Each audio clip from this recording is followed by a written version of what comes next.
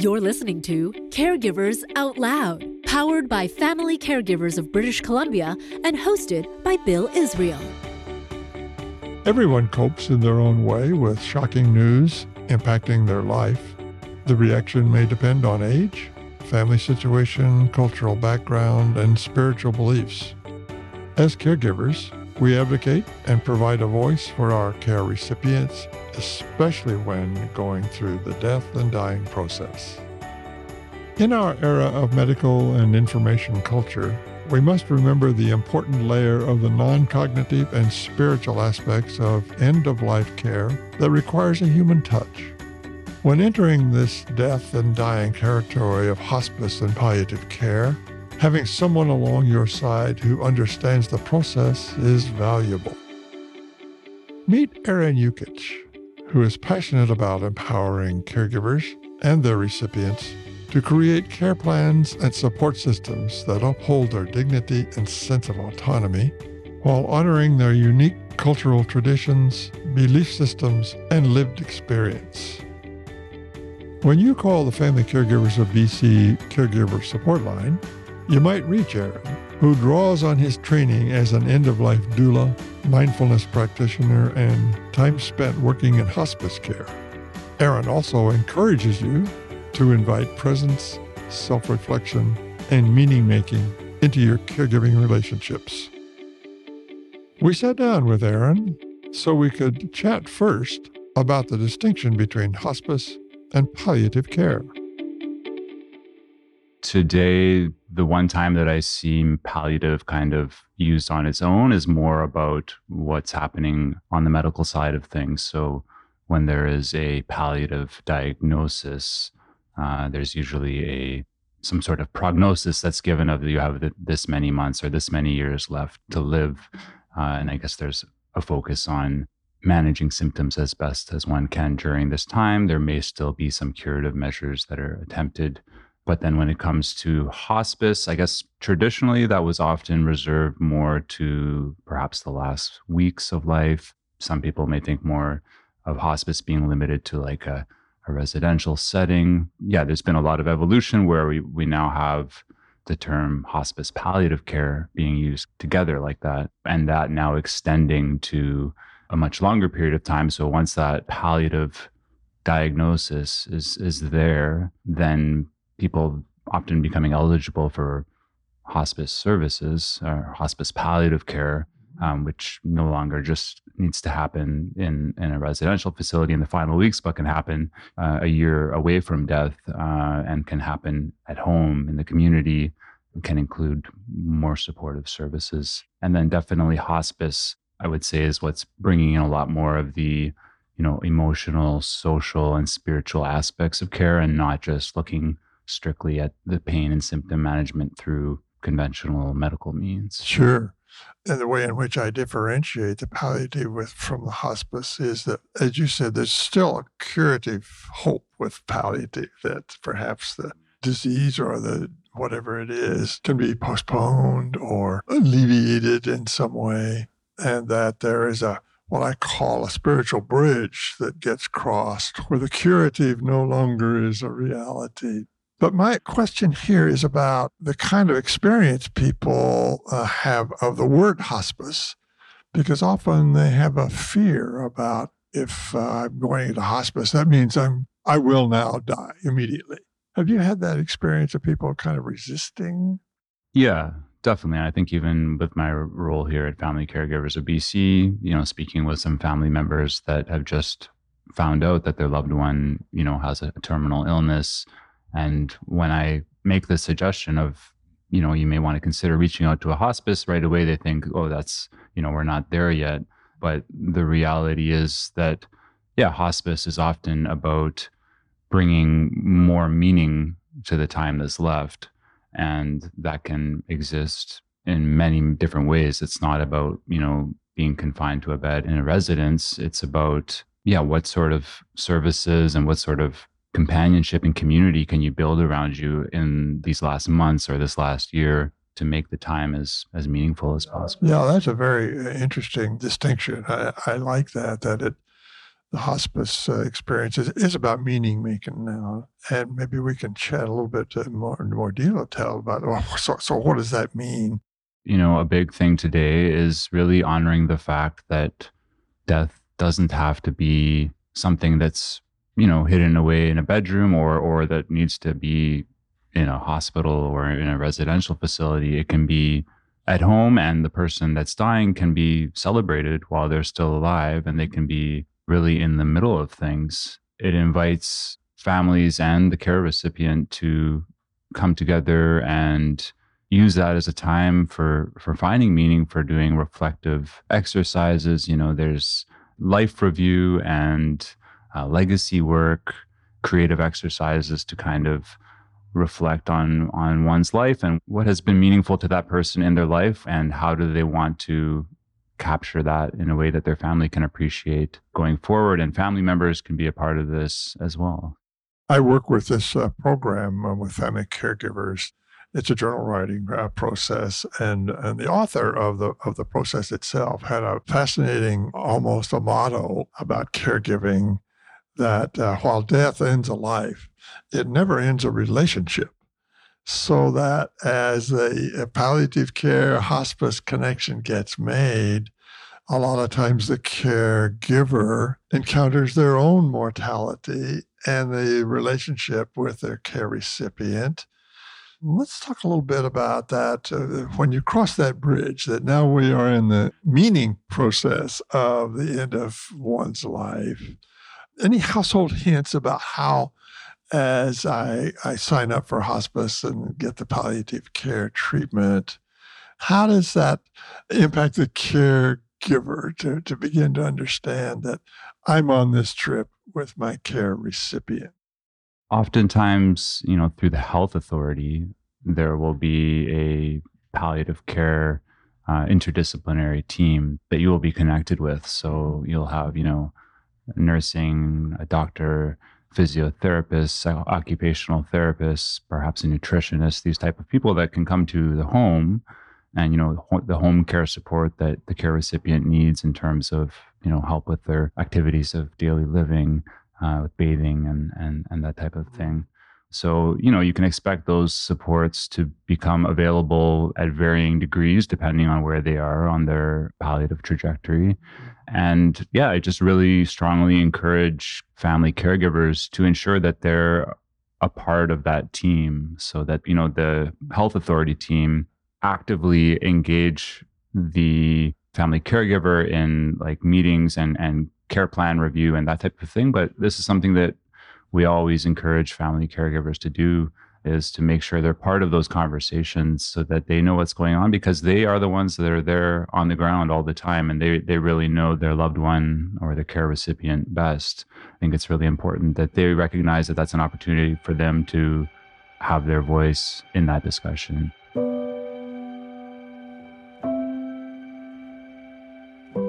When you're a part of these conversations and a part of that team, you begin to understand that in both the palliative care process as well as the hospice experience, they're deeply connected through your own fears about the meaning of life and the responsibility you have for enabling your care recipient to move through this process.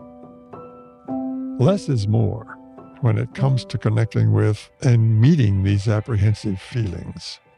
Even as you are listening to this podcast, simply stop for a moment and be with the natural flow of your breath. Observing your breath for even 30 seconds. Every little break you can do to try and coax yourself back into being a little more present and a little more still. That makes you more available for yourself and more available for your care recipient. Part of Aaron's role at Family Caregivers of BC is to recognize when the caregiver starts to cross the bridge from palliative care into hospice. This shift in thinking requires the caregiver to abandon the curative thing now and work toward meaning, which is delicate and hard to do. This requires the courage to invite people into this very private space, this very intimate space, of not only some of the physicality that we're engaged in, looking after your care recipient, but the spiritual nature of it. That there are relationship issues here that we are treading on very lightly, and Aaron helps facilitate this process. And yet it's the courage to ask, to have these conversations, is what's important. Sometimes just opening that side of yourself and what you're experiencing to be able to have that conversation with someone like one of our staff here with the Caregiver Support Line. That's part of what we're here for. We're here to hear your experience. We're here to be present with what you're going through. Sure, and not judge it. And validate that this is hard and that this is a lot, but that we're here to stand by you as you go through it. I don't think that anyone can do it alone. Not only is it a lot emotionally, but just the physical demands, often the 24-hour care that needs to be there, especially later on in the illness. Help is needed. And so just, we want to make sure that you do have the supports that are available to you. We want to make sure that you are, connected with the health authority and that you're receiving care at home through the health authority. And if that's not enough, we want to make you aware of what other options are there. There's other initiatives such as, there's Better at Home, which is delivered through United Way that offers a lot of free or subsidized supports for seniors, help with shopping or going to appointments, things like that. These are the types of extra services that we want to make sure family caregivers are aware of. We want to make sure that, you have the financial supports that you may be eligible for. If you need to step away from work, we want to make sure you know whether there's, certain EI benefits that support caregivers for periods of time, all of these types of things. And yeah, oftentimes we do encourage caregivers to find someone that can support them specifically at an emotional level. So that may mean, having some counseling support, which is nothing to be ashamed of. And it's something that can allow them to lighten their emotional burden to some degree to be able to continue to provide for their care recipients. So all of these things are not signs of failure. They're signs of you taking time for yourself so that you are more available to support the person you care about. We always promote the peer support groups that we have at Family Caregivers. Ours aren't necessarily focused on end of life, but definitely a lot of people are experiencing significant illness and may have palliative prognoses that do attend our groups. So, there are our groups that we offer here, but also I definitely recommend exploring what's available through local hospices that may be near you, connecting with, they may have a social worker on staff or they may have their own counselors, and just connecting with that avenue to see what services they can support you with. So are there any other sort of meaning-making activities that come to your mind as we're in hospice now, for example, of the sort of things that are not invasive, but enable a communication between me and my care recipient in spite of maybe some dementia or Alzheimer's, Parkinson's, whatever, that enables me to stay in the room? Yeah, I think it's going to depend on the scenario and the level of engagement and the level of cognition that's still present. For those that are still able, I did briefly mention before, doing things like life review and legacy work. So, life review could be journaling their stories, some of their most meaningful experiences from their life, things that they want to recount. And legacy work, that could be something as simple as making a scrapbook together, finding anything that's kind of most meaningful for the care recipient and transforming that into some sort of creative project.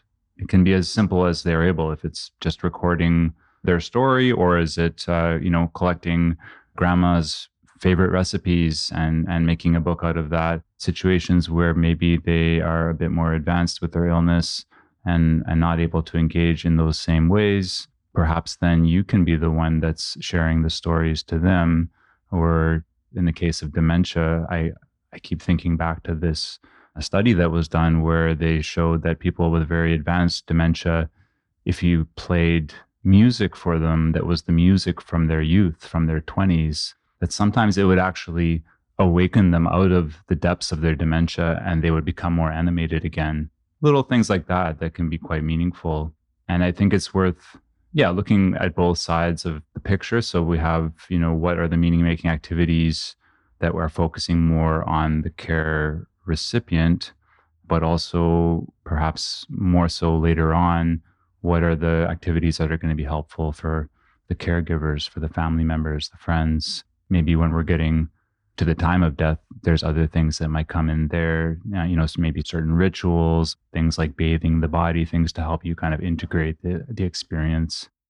Are there any other things in terms of the role you have here at Family Caregivers of British Columbia, Aaron, that you would advise for the caregivers who are listening about the resources that are available here? You've mentioned some of them so far.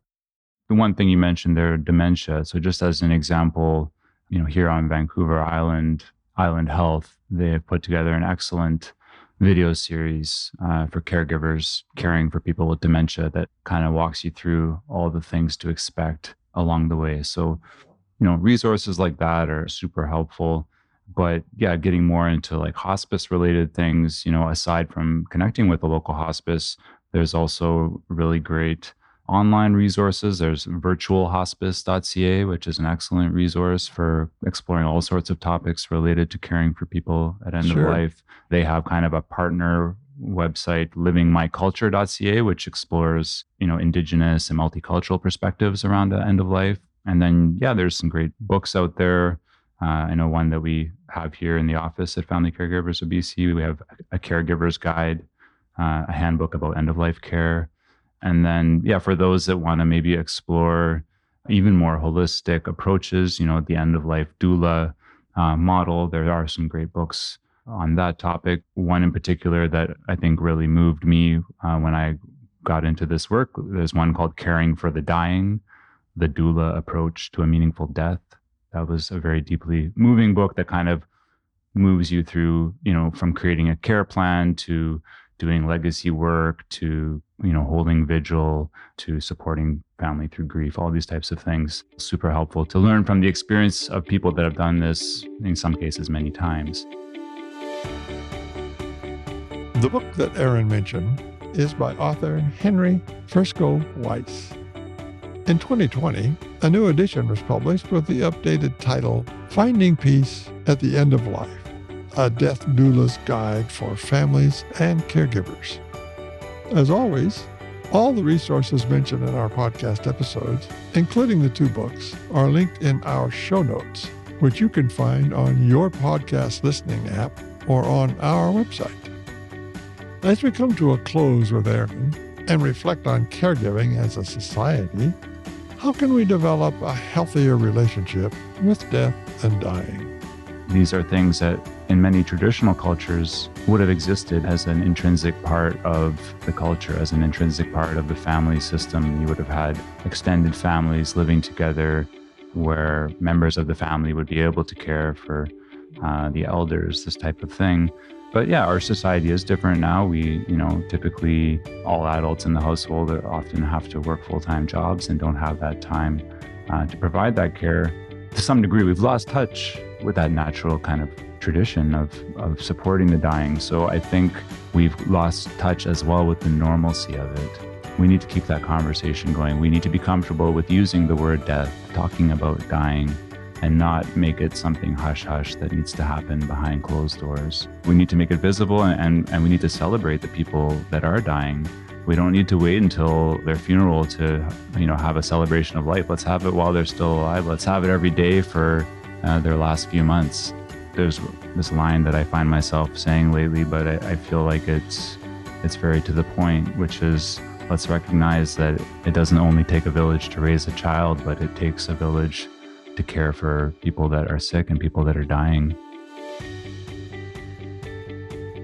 Thank you for listening to Caregivers Out Loud, powered by Family Caregivers of British Columbia and hosted by Bill Israel. Produced and sound edited by Organized Sound Productions. We acknowledge the financial support of the Province of British Columbia and the BC Ministry of Health Patients as Partners initiative. If you like what you're hearing, discover more episodes and find more caregiving resources at familycaregiversbc.ca. And if you find these episodes helpful, please share them with your family and friends who may find it enlightening to hear these stories. Finally, don't forget to subscribe to our show on your favorite podcast listening app so you can take us with you wherever you go. Thank you for listening and taking the time to learn and care for yourself with other caregivers out loud.